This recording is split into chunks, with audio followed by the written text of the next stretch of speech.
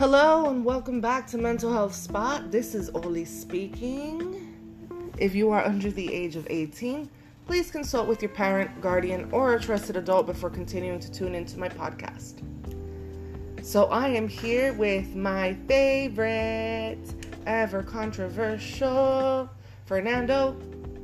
And you may see that as we talk, he takes breaks. He's smoking a cigar, enjoying a little drinky drink. And so that's what's happening. But thank you, Fernando, for coming back on the podcast. I didn't have a choice. Because I asked him to nicely and he said no, so I coerced him. Anyway, so Fernando gave me a wonderful idea, and this is something that I've been meaning to talk about, but I think it's been too fresh and I just haven't felt ready. I think it still makes me feel a little bit emotional at times. Politics and how the differences between your beliefs and that of the people around you, your loved ones, family, friends, etc., affect your mental health. So I've always been, and I think by now anyone who's been listening to me for a long time is aware that I'm not a confrontational person. I am always open and receptive to all feedback. I want to hear differences. I want to learn from other people. I'm here for that. But more recently, things have just taken such an ugly turn in society, and it's affected me, and it's affected the way that I feel about people close to me. As you guys know, I am pro human rights. I am pro LGBTQ. I am pro Black Lives Matter. I am opposed to kids being in cages.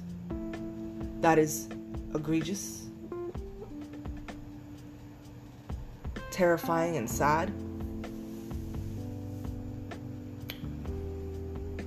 I'm here for the embracing of any and every culture and race. I am pro-police, but I am pro-police as long as they are doing a good job, going by the book.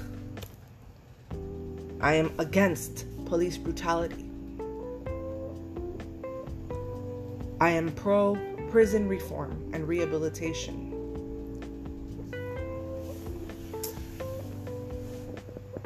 And so, you guys know where I stand. I'm pro-choice as well. And just to clarify, pro-choice does not mean pro-abortion. It just means I will not interfere with a woman's right to choose. So with that being said, those are my beliefs, and naturally I respect anyone who feels differently as it relates to some of those beliefs.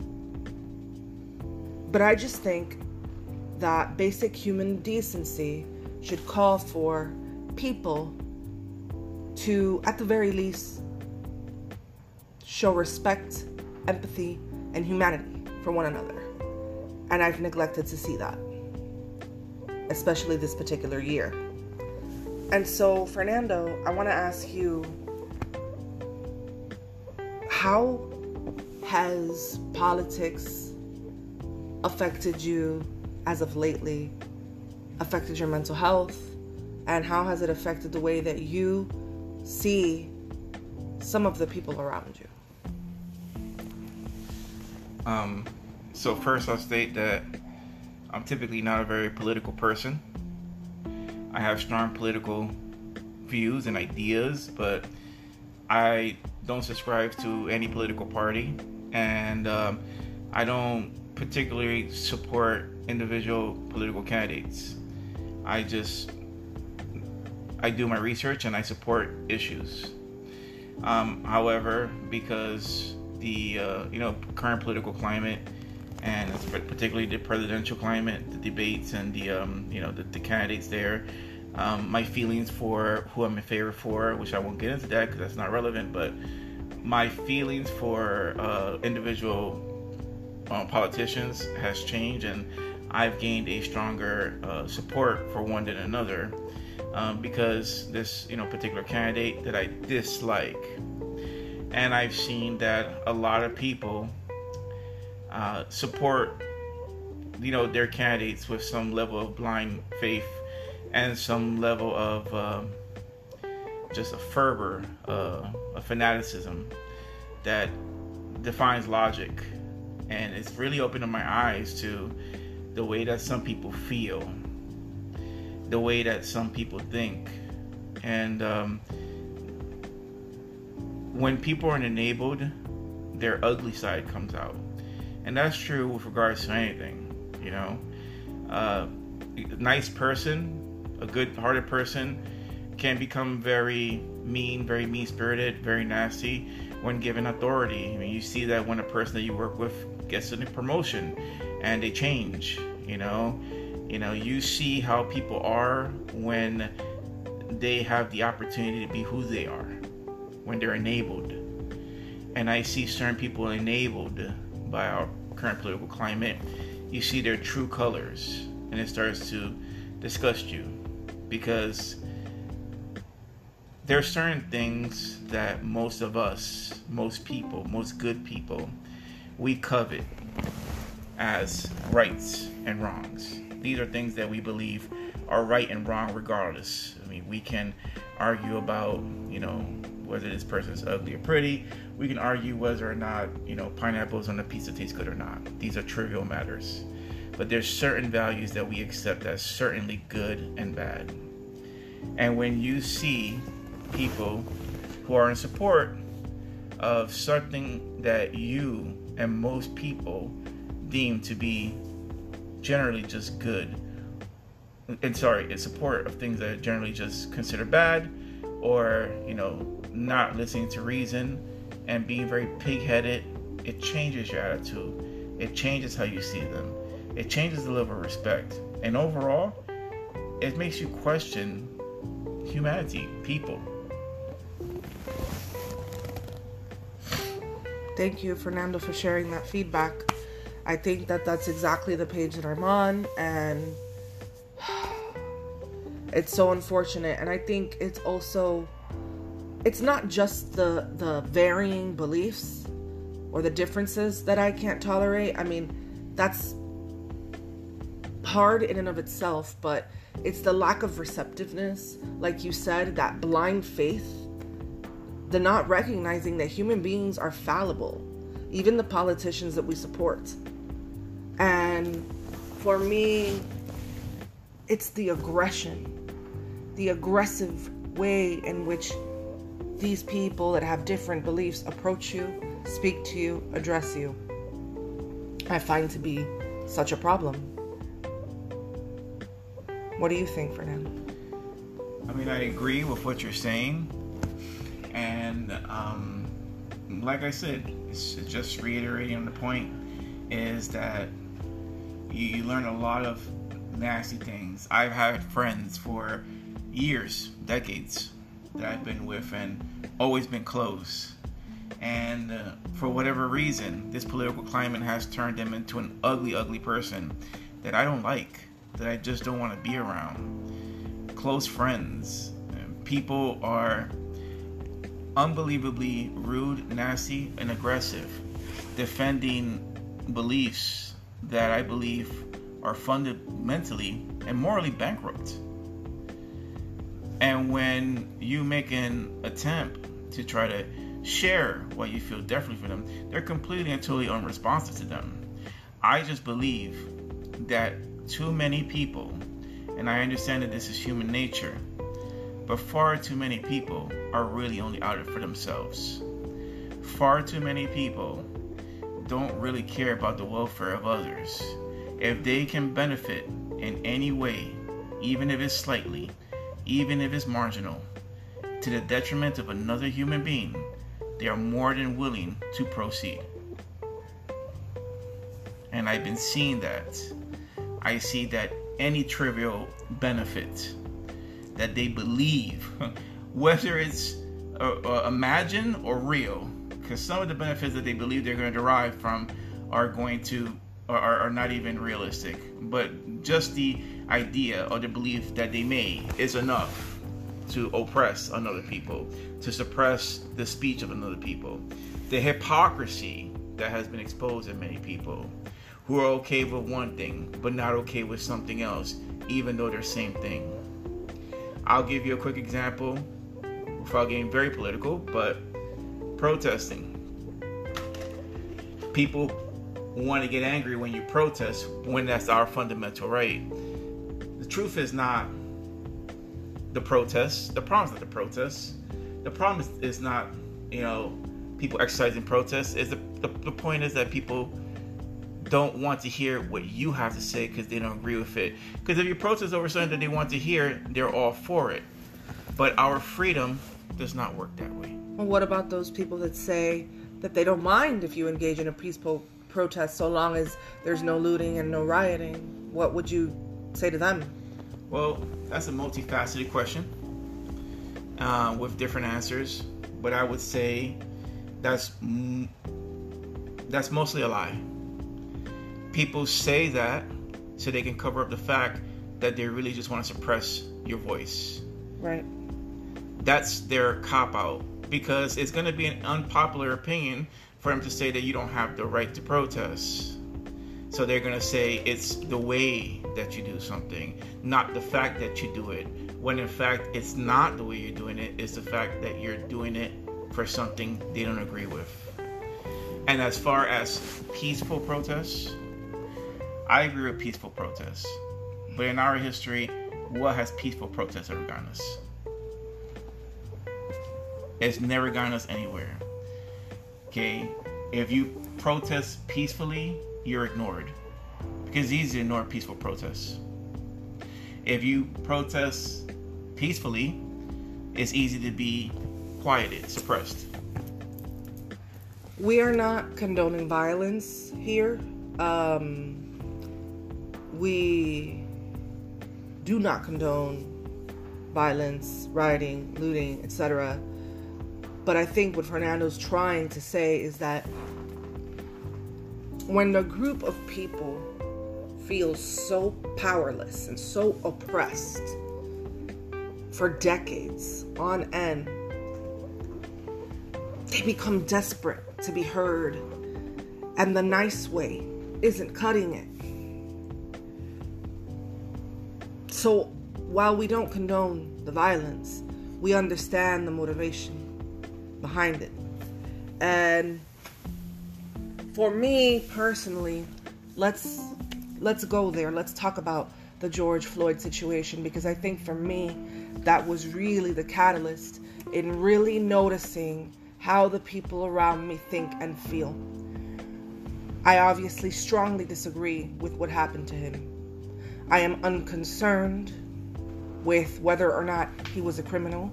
I am unconcerned with whether or not he had a checkered past. That's not relevant. But people want to make it relevant. People want to find ways to justify murdering a person of color. There's no justification. I don't care what he did or didn't do. That was murder. And as a therapist, I analyzed the video and I saw it from the perspective of a therapist, of a clinician, of someone who's been to school, of someone who has training, and I found that this man suffered from post-traumatic stress disorder and was having anxiety as a result. That could have easily been de-escalated by a mental health professional such as myself.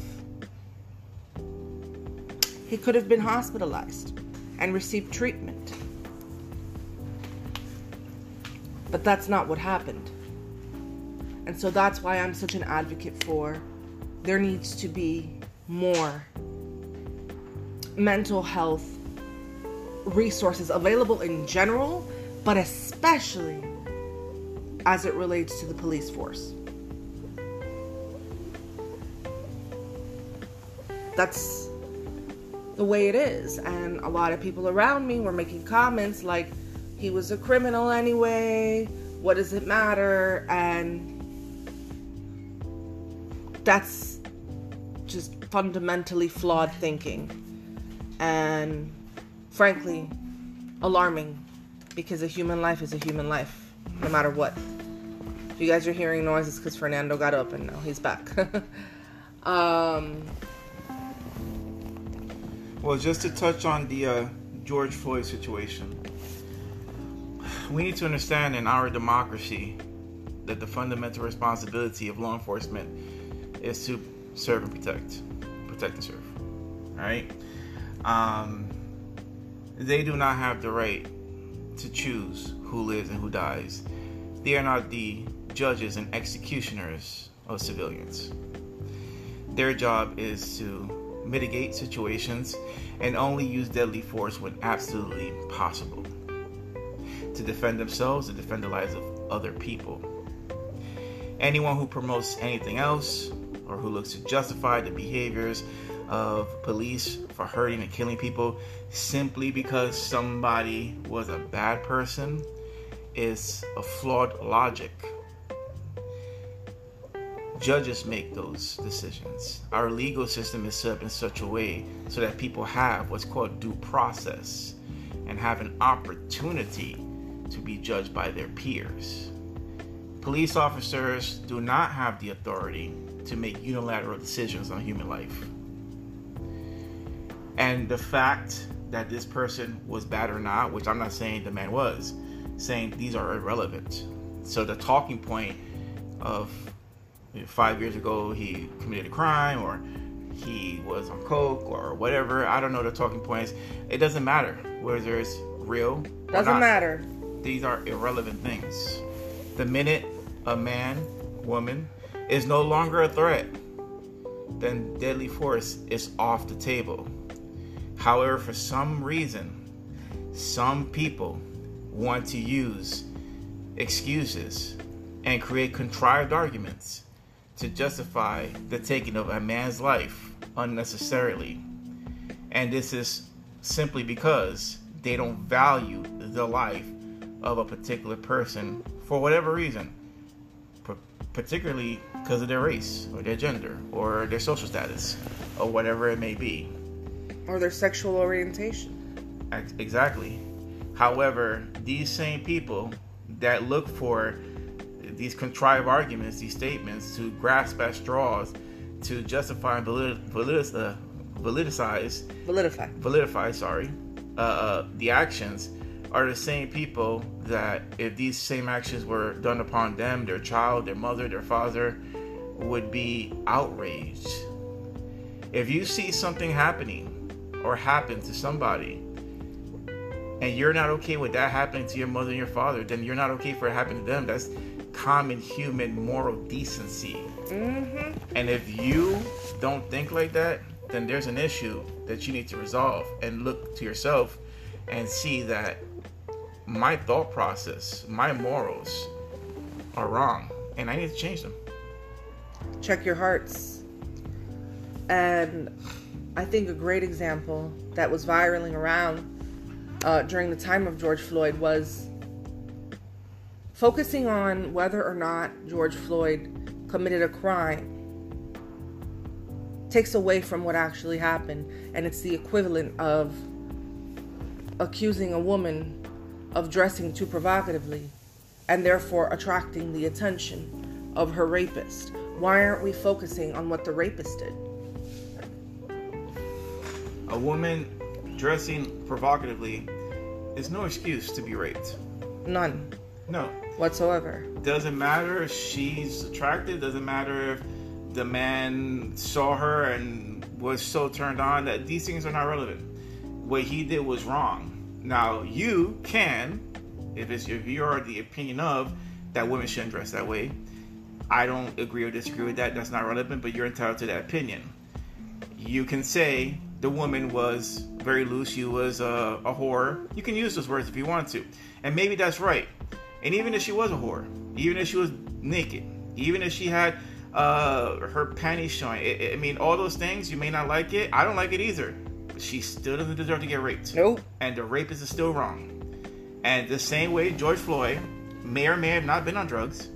He may or may not have a past. He may or may not have some sort of issues in the past with law enforcement, whatever it is. It doesn't matter. He did not deserve to die. He deserved to go to prison if he did indeed deserve to be put in the back of a police car. His life was taken simply because there was a person with the opportunity, the authority, and the ability to take his life who did not value his life. Because of his race. A little louder for the people in the back. Because of his race. Because people want to deny that race is an issue in this country. And I invite you and I encourage you right now in this moment as you're listening to my words, no matter what side you're on, whether you support President Trump, whether you are going to be voting for former Vice President Biden or a third-party candidate, whatever side you are on, I want you to check your hearts and increase your empathy. Increase your empathy for people that are not like you. If you are a person with lighter skin, acknowledge that that is a privilege that you have, that you did not earn, that you were born with, and that based on the color of our skin, we are still judged. And for the people in the back, can you go ahead and make a definition of what privilege is? Because some people like to apply their own convoluted definition of that. Sure, a whole lot of privilege. Okay, well, I'll put it this way. Fernando is a person of color. I am a light-skinned Latina. Fernando is Latino as well, darker skin.